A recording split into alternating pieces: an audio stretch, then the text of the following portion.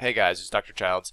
Today I want to talk about iodine, and I want to talk about specifically iodine in the setting of using it for Hashimoto's and hypothyroidism, and really to determine if you're getting enough iodine and really how much do you need. And so to illustrate this concept, I've taken some excerpts from some clinical studies. So all of this information we're going to be talking about is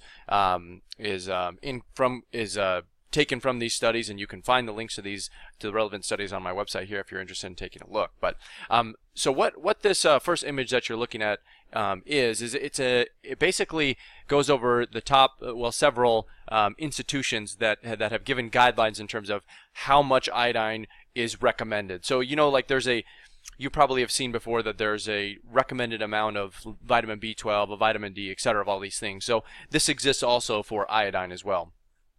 So you can see here that the Institute of Medicine recommends a certain amount, the WHO recommends a certain amount, and then the Endocrine Society recommends a certain amount for pregnant and lactating women, but not for non-pregnant lactating adolescents. So the way you want to look at this is you want to say, okay, so basically if you're a non-pregnant, non-lactating person, and you're just basically an adult, let's just put it this way, this column would be better left to just say adults who aren't pregnant or lactating, okay? Basically the majority of societies agree that you need something like 150 micrograms of iodine per day. Okay.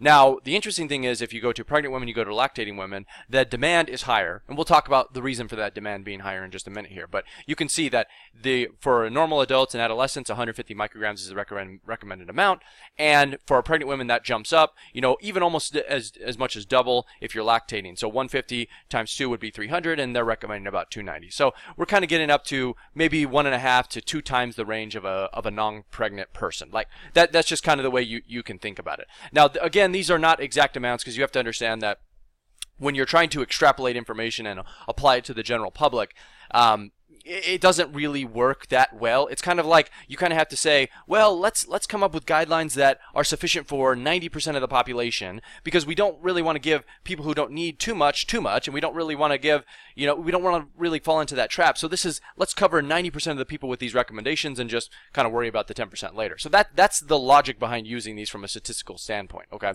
That's using standard deviations and a number of other things. The reason is because each person's unique, a little bit different. Let's say I may need 150 micrograms of iodine, and you only may need 140, right? That's based off of the amount of iodine, or based off the amount of thyroid that you're producing, based off of your age, based off of your metabolism, a number of other factors. So what we try to do is just say, generally speaking, how much should most people get, right? That's what this image is trying to say.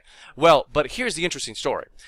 So another study, which this only goes up to 2008, just so you know. So you can try and find more recent studies saying how much on average we intake in the United States, but this is data dating back to 2008. So it's recent, but not within the last couple of years here. But you can look here and see the average amount of iodine that was being consumed by people based off of the year. Okay, and this is again for the United States. So and this is specifically women of childbearing age, by the way. Though this is what this data is referring to.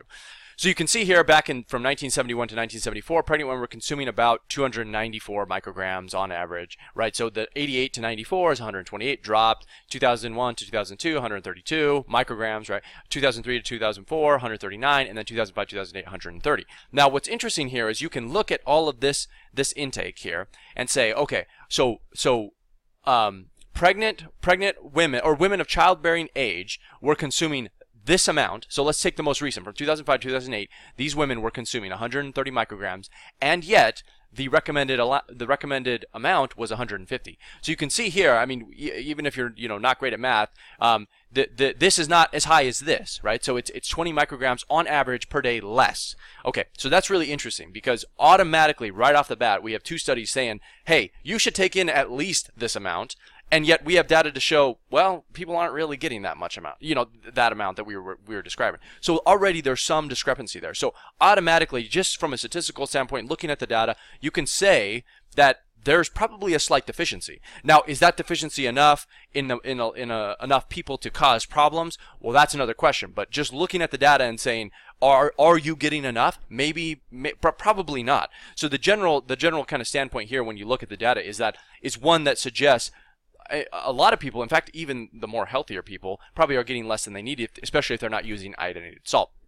So that's kind of an interesting story. Now let's go up to another set of information and talk about why would you have iodine deficiency? Because hypothyroidism is or one of the potential causes, I should say, not one of, yeah, it is one of the causes of hypothyroidism is a lack of iodine. Why? Well, because iodine, if you think of T3 and T4, you know those are the thyroid hormones. The reason it's called T3 is because there's 3 iodined moieties on that thyroid molecule, okay, and that the amount of iodine that is present on the thyroid molecule and where it's at determines if it's going to be active and what its function is going to be. So you can kind of just see automatically that if there isn't enough iodine in your body, there will not you may have insufficient creation of thyroid hormone. So that's why this is really important.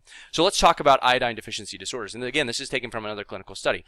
So we have 2 reasons for people having low iodine, okay, or iodine deficiency disorders, let's put it that way, meaning you have symptoms of having low iodine. The first is you're not taking in enough, okay, and we just showed you in that last set of studies the amount that's recommended and the amount that we're actually taking in, and there is a deficiency there by 20 micrograms per day on average, right? So we already know that's the case, but let's talk about why. So first of all, you need to have adequate iodine levels in the soil of whatever food is, so that it can be absorbed into the food and then you can consume the food and you get it that way, right? So you have to, if the soil is depleted of that nutrient, then of iodine, then you're going to have less amounts in your food. So you may say, well, whatever. I have a list of foods down here. We'll just go to that real quick, and that way you can see this. Hold on one second. So we'll talk about the food here. Foods high in iodine. So you can look here and see kelp, bread, milk, fish fillet, and iodinized salt, and then some vitamins and some other things. So if you say, kelp obviously having the most, 16 to 8. Oh, I see. It's a range here. So 16 to 8,000 potentially. Obviously, there's a lot, right? That was the point I was trying to make. So you have no idea if the kelp you're eating has 16 or if it has 2,000, right? Because that depends on a number of factors. And the same thing is true with other foods or fish specifically. Because if this fish didn't eat as much as the other fish, or ate in a place that was slightly less depleted, that's going to change the amount that you're getting. So that's not a great way of measuring how much you're actually going to get based off of the food that you consume. Okay, but let's come back up here and we'll talk about another big one here. And so we already know that if you're not consuming enough, you're going to have low amounts. Yeah, we know that. The second side to that coin is you may inadequately use the iodine that you're taking in. Okay, so let's say, and this is actually where things get really interesting, because you might be consuming an iodinized salt, or you might be consuming fish, and you might be consuming seaweed, etc. You might be consuming enough of it. However, the utilization of the iodine once it's absorbed is another story, and also the absorption is another story. So just because you're taking in enough doesn't mean it's actually, number one, getting into your body, or number two, getting into your thyroid so that it can produce, or your other cells, by the way, so that it can produce the thyroid hormone that it needs to. And that's really interesting. So why would that be? Now, there's a lot of reasons for this, and we're just piggybacking off of that original study that we talked about. But let's go over the most common reasons why you actually might be more deficient than you realize in iodine, either because you're not utilizing it or you're not consuming enough. So first of all, one of the most common reasons for having these iodine deficiency disorders and having meaning that your thyroid function, the lack of iodine in your diet or in your body is contributing to your hypothyroidism would be many of these things on this list. So first of all is the inadequate intake of sea vegetables or iodinated salt. And so, yeah, this is kind of obvious. Like, if you just look at how much seafood we're eating in the United States, it's pretty low compared to, say, somebody who lives on a coastal area, or somebody in Japan or something like that, right? Like that shouldn't be hard to wrap your head around. That one's pretty straightforward. And obviously the primary source of iodine in our diet is from these sources, so that can be a big deal. The second thing has to do with the demand and the turnover of iodine once it's in your body. So what do I mean by that? So if you have had multiple pregnancies, or you're currently pregnant, or you're currently lactating, these conditions cause you to potentially deplete the amount of iodine that is stored within your body. So your thyroid stores, X amount of iodine, and your cells have X amount of iodine, and so you do kind of build up a store, much like iron. You have the amount of iodine that's kind of readily available in the body, and then you have some for backup just for a rainy day because it's so important. However, you can kind of, like, let's say in the state of lactation or pregnancy, you might be drawing from that store, that storage amount that's in your body or in your thyroid, you're just drawing from that store to the point where it's depleting the amount that you have in your reservoir. Okay, and pregnancy does that because during fetal development, the thyroid in the fetus is rapidly turning over thyroid hormone. Okay, so that's where this can occur. So if you've had multiple pregnancies or you're currently lactating, and let's say you're consuming 130 micrograms of iodine per day, but your demand is 290, well, that deficit is going to come out of that storage, that form that's in your body. And so slowly over time, you'll deplete that store. And that may not be right away. That may not be your first pregnancy, or it may not be your first lactation, but it may be along the way. That's why this can kind of develop in a slow and kind of sinister way. So basically what this is talking about is increased turnover and increased use. Obviously, this goes along with the second one, which is the recent history or current history of breastfeeding or lactation. Same concept, it increases the demand. So another one would be nutrient deficiency. So basically what we're talking about here is selenium deficiency and or iron deficiency. So both of these nutrient deficiencies make iodine deficiency worse. And I talk about this a little bit. We won't go into detail here, but basically these nutrient deficiencies can kind of team up together to make hypothyroidism symptoms worse. Okay, and so specifically iron, but iron is required for the production of thyroid hormone inside of the gland itself. So if you have low iron, the enzyme that creates thyroid hormone is going to be somewhat suppressed, and then also if you have low iodine, then that's further going to be depressed, right? So you can see there's kind of a synergistic mechanism between the two. So that's kind of how that works. And then here's another kind of important one that I don't think gets touched on as a lot, and this has more to do with the utilization of iodine. So let's say you're consuming enough iodine, let's assume that you are absorbing it, but let's say that there's some blockage because you're having exposure to endocrine disrupting chemicals such as bromide, chlorine, and fluoride. And so what these things do is they can concentrate inside of your thyroid gland, and because they have, if you remember going back to the periodic table, these elements are on the far right. Okay, and so basically what that means is it changes their chemical structure so that they look similar to iodine. All right, and what that means is the way that your body kind of looks at chemicals and things or elements is that it wants to displace things based off of the amount of charge that they have. So if something looks similar, it may be a little heavier or maybe a little lighter, but it looks similar in terms of its charge, it can displace other things. Okay, and so that's a problem, because if it, number one, concentrates there because of, again, based off of charge, and number two is displacing the active iodine, then you might develop a thyroid hormone that is in inactivation compared to what it should be, based off of the amount that's concentrated of these other chemicals that's concentrated in your thyroid gland. Okay, so that results in a bunch of issues. It may result in low circulating, it may reduce conversion peripherally, it may reduce the production of thyroid hormone in the gland itself. This whole concept is not really well understood yet. However, we do know that it plays a role. In fact, the Endocrine Society came out with a study kind of demonstrating why this is. And so it seems to be the case that the TSH is unaffected if you have high levels of endocrine disruptors. The T4 seems to be relatively preserved. However, the total T3 and the free and circulating T3 levels are always lower in these patients. Okay, so that's another one. Another one would be exposure or overconsumption of goitrogenic compounds or foods.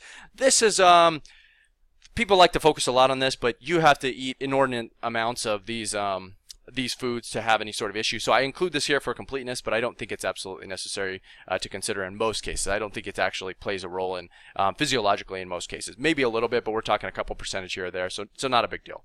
The next one is high estrogen levels. The reason for this is estrogen inhibits iodine absorption, while testosterone increases iodine absorption. So, and this is really interesting. So again, this comes back to the point where you might be consuming a lot of these foods, like let's say you're consuming seaweed, you're consuming iodinated salt, etc. You're consuming them. However, if you have high estrogen levels, something like PCOS or some sort of estrogen dominant syndrome, then the absorption of that is going to be reduced. So you might think you're getting adequate amounts, when in reality the absorption is reduced and therefore the utilization is reduced as well. So with the combination of all of these things can seriously impact your body's ability to use iodine correctly and may lead to worsening of symptoms. And so I'm not suggesting that this is even the most common cause of hypothyroidism necessarily. However, what I am suggesting is that the iodine status in your body is likely playing a more significant role than you are realizing, and therefore many patients may stand to benefit by supplementing with a small amount of iodine. So that's why I bring all this up. I will go over in future videos how to continue to determine this, but I really just wanted to talk about how much iodine do you need and what causes iodine deficiency. If you have any questions surrounding this, because it is somewhat of a controversial topic, please leave them below and I'll get back to your questions as soon as I can. But otherwise, I hope you guys found this helpful.